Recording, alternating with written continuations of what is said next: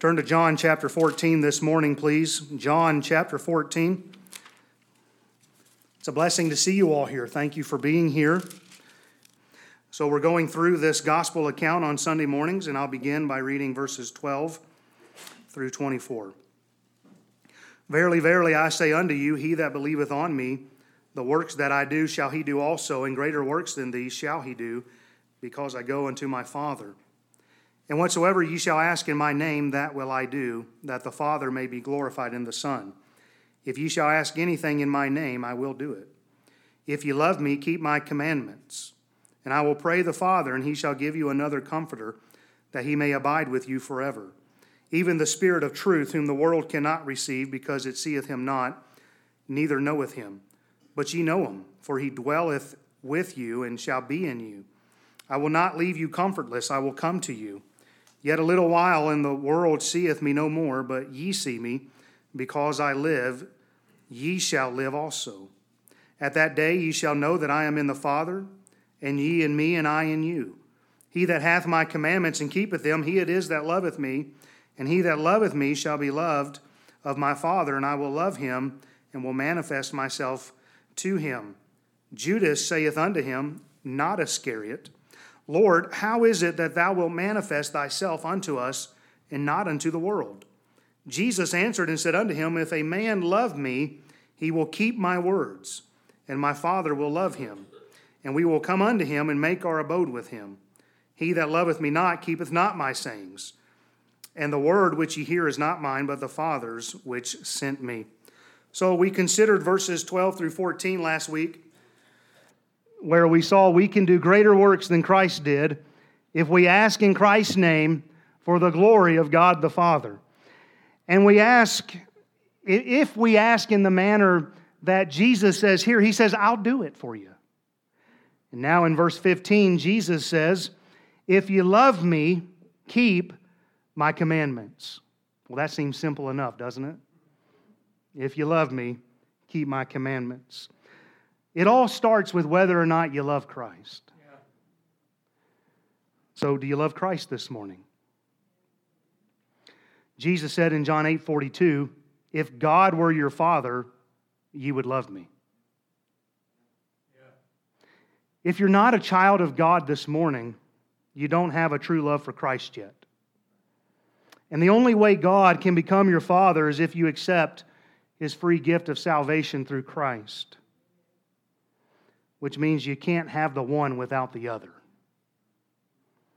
You can't have God the Father and not have God the Son.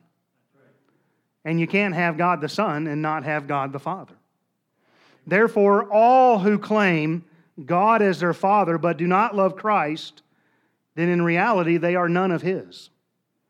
Religions who claim God as their Father but don't love Christ as their Savior cannot be God's child. So do you love Christ?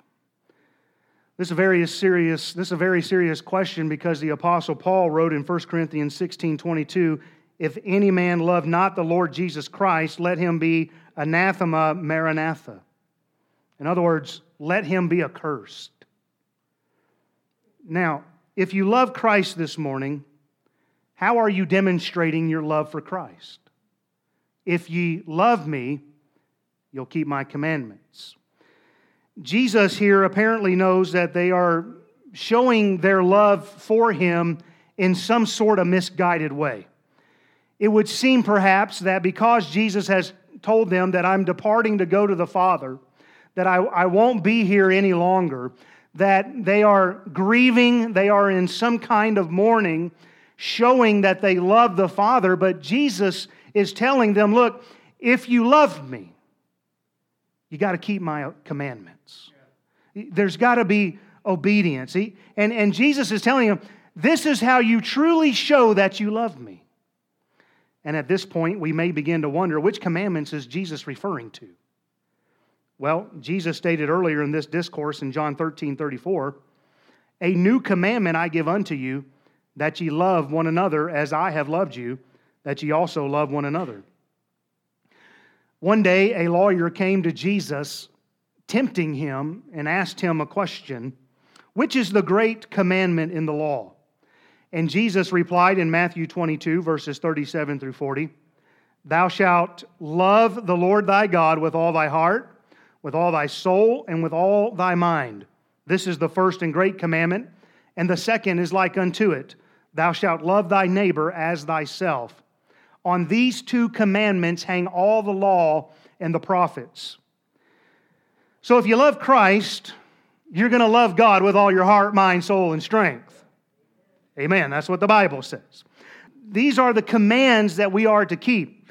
We are to love God with all of our heart. We're to love our neighbor as ourselves. And on these hang all the law and the prophets. In other words, if you'll do those two things, you'll fulfill all the other commands. And so, do you love God this morning? Do you love the Lord Jesus Christ? How do you show your love for Him? I don't want to dwell here this morning making application to what keeping those commandments would look like, but rather I want to talk about our obedience this morning. How do we show our love to Christ? Well, first of all, we don't simply, and this is what the text is saying, we don't simply show our love by our profession of faith. Amen. I could have, when I got married, I could have said, "I love you, I do, see you later. See ya." Or what some Christians do is, "Well, I'll see you next week. Lord, I love you. I'll see you next Sunday." We don't show our love for Christ simply by saying, "I love you." I show my love for my wife in a way that is action. Isn't that right? It's not just enough to go up to somebody and say, "I love you," but how do you show that you love them? Jesus said you got to love the Lord thy God with all your heart, mind, soul, and strength, and you got to love your neighbor as yourself. Jesus says here, if you love me, you'll keep my commandments. We don't just show our love by saying we love. It's not that simple. But we show our love through the actions of our life. The life that we live. If we live in obedience to Christ, we show our love for Him. There are evidences of salvation we can demonstrate. We don't earn our salvation. We can't work our way to salvation. It's all because of Christ. But there are things we can do which demonstrate that we know Him. And here's the thing. There are proofs that we love our Savior. It happens as a result of our obedience. And here's what I want to emphasize this morning. If we say we love the Lord Jesus Christ, there will be a change in our behavior. Amen. There will be a change in how we act, in what we do, where we go, what we deem acceptable. There will be a change. If we say that we love the Lord, but there's been no change in our behaviors, then do we really love Him? A changed life is the proof that we love the Savior. When John the Baptist was baptizing, there came unto him one day many of the Pharisees and the Sadducees, and they said unto him, or he said unto them, "O generation of vipers, who hath warned you to flee from the wrath to come? Bring therefore fruits meet for repentance." They came down, wanted to see what's going on, maybe get baptized. John says, "No doing. I don't even know that you know the Lord. There's no fruit in your life." You know what John the Baptist was saying to them? If you're really a follower of Jesus Christ, you'd have a changed life. That's what he's saying. Bring forth fruits, meet for repentance. Show me something in your life that says you know Christ. Where's the fruits which prove you have a changed life? The message didn't change after John, in case you're wondering. When the Apostle Paul was giving his testimony to King Agrippa in Acts 26, he said, "I first went to Damascus, then to Jerusalem, then throughout all the coast of Judea, then to the Gentiles, showing them all that they should repent and turn to God and do works meet for repentance." And the message hasn't changed today. It is still true that those who profess to love Christ ought to experience a change in their lives. Now, I don't know what that looks like for everybody, but I know what it looked like in my life. For me, when I was born again, there was a difference in what was acceptable before a holy God. And as God's child, I had a change in my desires and my ambitions. Now, not everything vanished right away, okay? I wish it were that way, but I still have a flesh. I don't know about you. I still battle the lust of the flesh, the lust of the eyes, and the pride of life. So don't misunderstand what I'm saying. I understand that there's a growing process which needs to take place in the life of every believer. But when I was born again, there was now conviction when I wasn't living right. I now knew what I was doing was wrong, and man, it didn't feel good. And I knew that something was off. There was a desire to obey His commandments. And I've got to tell you this morning, I get really concerned about those who come in here, make a profession of faith, but they never have a changed life. I've had them kneel in my office, pray for God to save them, follow the Lord in believer's baptism, and then they're gone. Where's the change? Where's the change? Were they really saved? I'm not the judge of that. And I'll leave that with the Lord where it belongs. But the Bible is clear that those who are in Christ are new creatures. 2 Corinthians 5:17 says, "Therefore, if any man be in Christ, he's a new creature. Old things are passed away. Behold, all things are become new." We get a new heart when we get saved. There's a new mindset. There's new desires. And if all of that becomes new, then don't you know that it'll show up in our actions? You can't change that much in a person and not see a change in their behavior. Amen. This is probably not the best illustration, but you voted me in. When I joined the military, they gave me a new haircut. They gave me a new name. They gave me new clothes. They gave me a new place to live. And they gave me a new set of orders to follow. And I mean to tell you that the Gary Brooks who graduated just a week prior from Paulding County High School was not the same as Airman Brooks. There was a difference. There was a change. Now there was somebody who was following the commands of the United States Air Force. Now, I want you to understand, I could have shaved my head. I could have bought uniforms from the Navy surplus store, right? I could have changed my own name. I could have changed where I live. But none of that would have meant that I was a member of the military. I can do all those things. But what seals the deal to others is when I started following the UCMJ. I can't even remember what that stands for anymore, but it's some kind of code of military justice. What's the U stand for? Uniform. Look, I retired and I'm done with that stuff. Amen. Yes, I am, because every 4 years I'm going to forget a letter. Amen. What proves it is when I started following the UCMJ. When I started following the regulations, when I started obeying the orders of those appointed over me. Now, there's proof that I'm in the military. My obedience showed my adherence to another set of commandments that previously I didn't obey. I had a change. Isn't that right? And if we say we are in Christ, then there ought to be fruits which identify our repentance. Amen. And we can look the part all we want. But what shows the world we belong to Christ is when we obey His commands. The best proof we can offer that we love the Lord is a life lived in obedience. Do you have the evidence of a changed life? I'm not preaching sinless perfection. But does conviction set in? And have you had a change in your behaviors from your old life? Are you still fornicating? Are you still cussing? Are you still getting drunk? Are you still throwing temper tantrums? Are you defrauding people? Are you still disobedient to your parents? Are you still a liar? Are you still the same person before you made your profession of faith? It just got real, didn't it? If you went to John the Baptist that day, what would he say to you? Someone once asked the question, if you were on trial for being a Christian, would there be enough evidence to convict you? So how's your love for Christ? How's your obedience?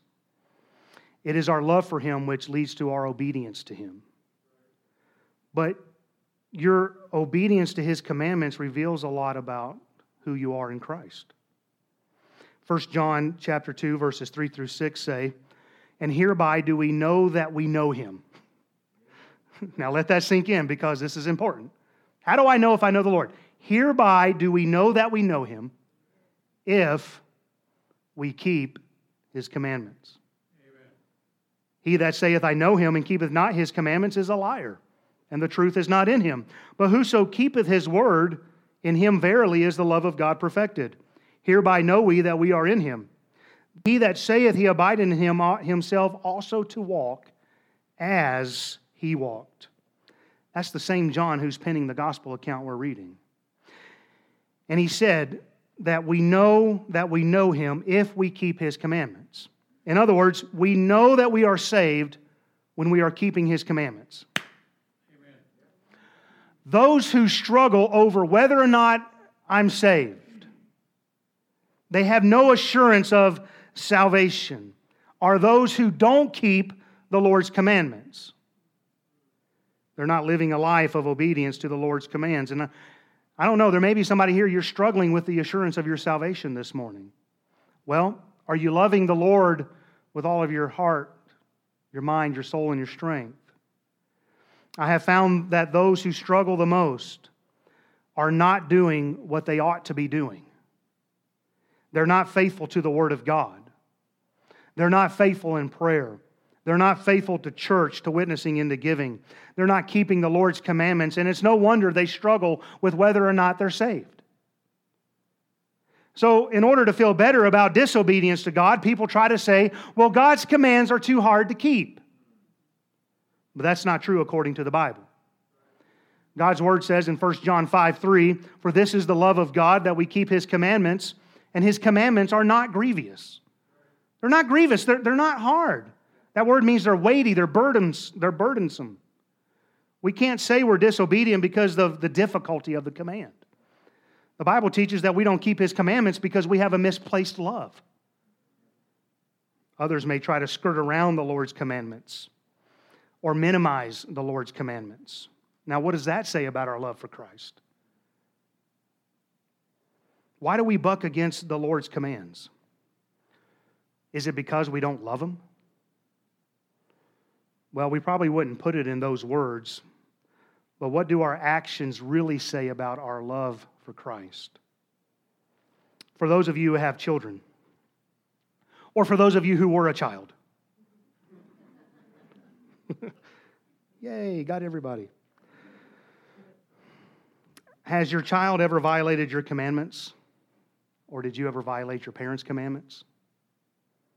I believe we probably all have in some form or fashion.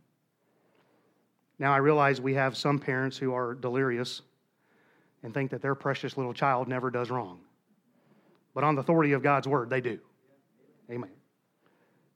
And we say amen, but you talk to some parents, no. Yes, your kid. Amen. All right. Don't worry, that's not where I'm going, but those who have children, doesn't it break your heart when they violate your commands? It hurts me when I know I don't have their heart on an issue. Because I know if they loved me, then they would love my commandments. But because the commandments, let me rephrase that, they would do so because the commandments that are put in place are to protect them. And while I appreciate my children's verbal I love yous, words can be very empty without action to support what is claimed. There's an emptiness when a rebellious child will openly say, I love you, and live in violation to your biblical command. And they say, well, I love you. No. You have a misplaced love.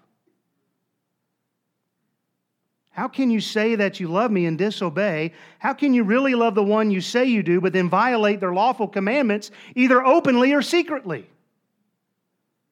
So I give a command. It's a reasonable command. It's not illegal. It's not unethical. It's not immoral. But I get resistance. I don't have my child's heart in that area. But if they only knew that I love them, and if they only knew that what I commanded them was for their own good, then I know they would willingly obey. And then it hits me. I was no different when I was a kid. Amen. I was no different. I literally have scars on my body for disobeying my father's commands. Dad said, don't do it. My dad wasn't being ugly, giving a command, but I violated it anyway. What did that say about my love for my dad in that area? And many of us have scars today, either physically or emotionally, from not keeping the Lord's commandments. And we have regrets that we live with because we disobeyed. But I want you to know this morning, those commands the Lord tells us to keep, they're there for our good and His glory. They are there to protect us in this life. They're meant to keep us from getting scarred. And once we understand this, and once we begin to know it and to practice it, we begin to love those commands that we once said, they're too hard to keep. I can tell you that I once obeyed my dad because I feared him. I didn't want to face his wrath, if I can put it that way.